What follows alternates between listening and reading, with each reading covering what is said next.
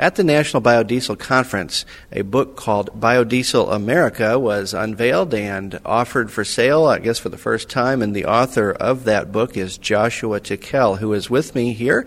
And Joshua, I guess first of all, I'd like to find out from you a little bit about you and your background, how you got involved in this biodiesel effort. Well, Chuck, I grew up in Louisiana in the oil industry. And having seen the effects of oil pollution, at a very young age, I was interested in finding a different source of liquid energy.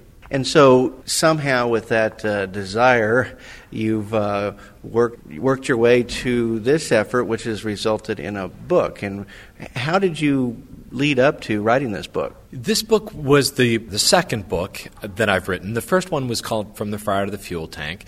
Sold 50,000 copies, and it was sort of a how to get to know biodiesel type book. It was really when the industry was much more in its infancy. Biodiesel America is sort of the coming of age book. It is this industry is becoming very real. It's planting its feet firmly on the ground, growing rapidly, expanding across the nation and the world for that matter, and becoming an enormous part of our energy supply in the United States.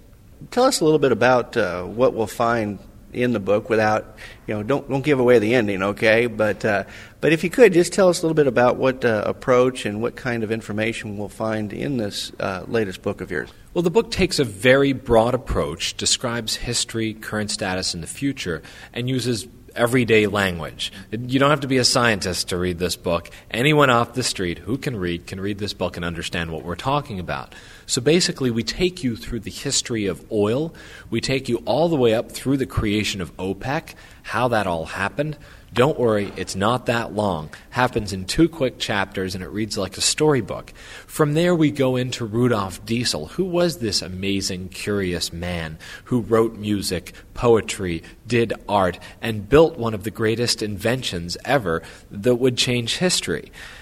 From Rudolf Diesel, we get a little more into the broad range of fuels that move our world.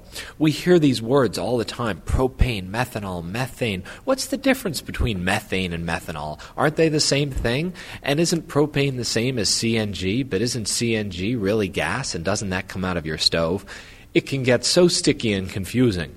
So we lay that all out, again, very simply, so that average folks can go, oh, I understand. Okay, CNG is just compressed natural gas. Natural gas comes from petroleum wells, just like oil.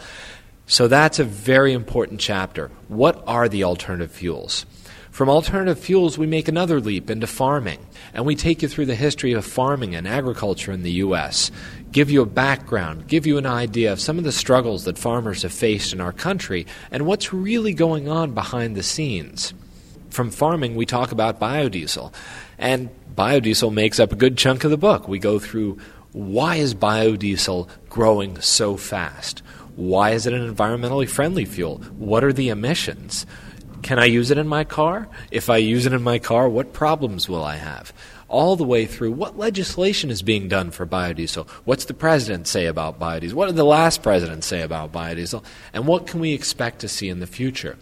And when the book ends, we really close with a global perspective in terms of U.S. energy. How are we going to move this country from a position that it's in now, which is energy basically dependence and no energy choice? We are compromised in our energy security. How are we going to move our country to energy freedom, to energy choice? That's really what the last part of the book is about. Well, it sounds like we might have given away a little bit of the ending there. Who is this book geared towards? Is this for people who are involved in the biodiesel business or your average American? This book is geared toward anyone who's ever wondered if there's not a different way to get our energy. And I think that covers everybody from folks who are in school, who are in middle school, on up. Because who out of us hasn't stuck that gas nozzle in their car and thought, as they see those numbers turning, as they get ready to pay that bill, and gosh, it gets more expensive every year, who hasn't thought, gosh, isn't there another way to do this? That's who this book is for. If you've wondered that, you'll love this book.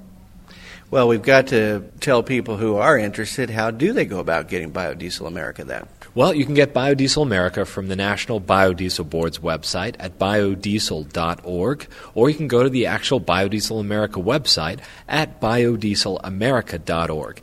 Now, if there's a bookstore that you like to buy books at, I encourage you to go directly to the circulation desk, ask for the books, they'll order them, and then they'll stock them at that store. Let's look to the future just for a second. You said this was kind of a coming of age for the biodiesel industry. When do you think you'll write Chapter 3 or the next book? It's already underway. Great. Well, we'll look forward to that. And that is Joshua Tickell, who is the author of Biodiesel America, a book that has been just introduced and for sale here at the National Biodiesel Conference. And reporting from that conference, I'm Chuck Zimmerman.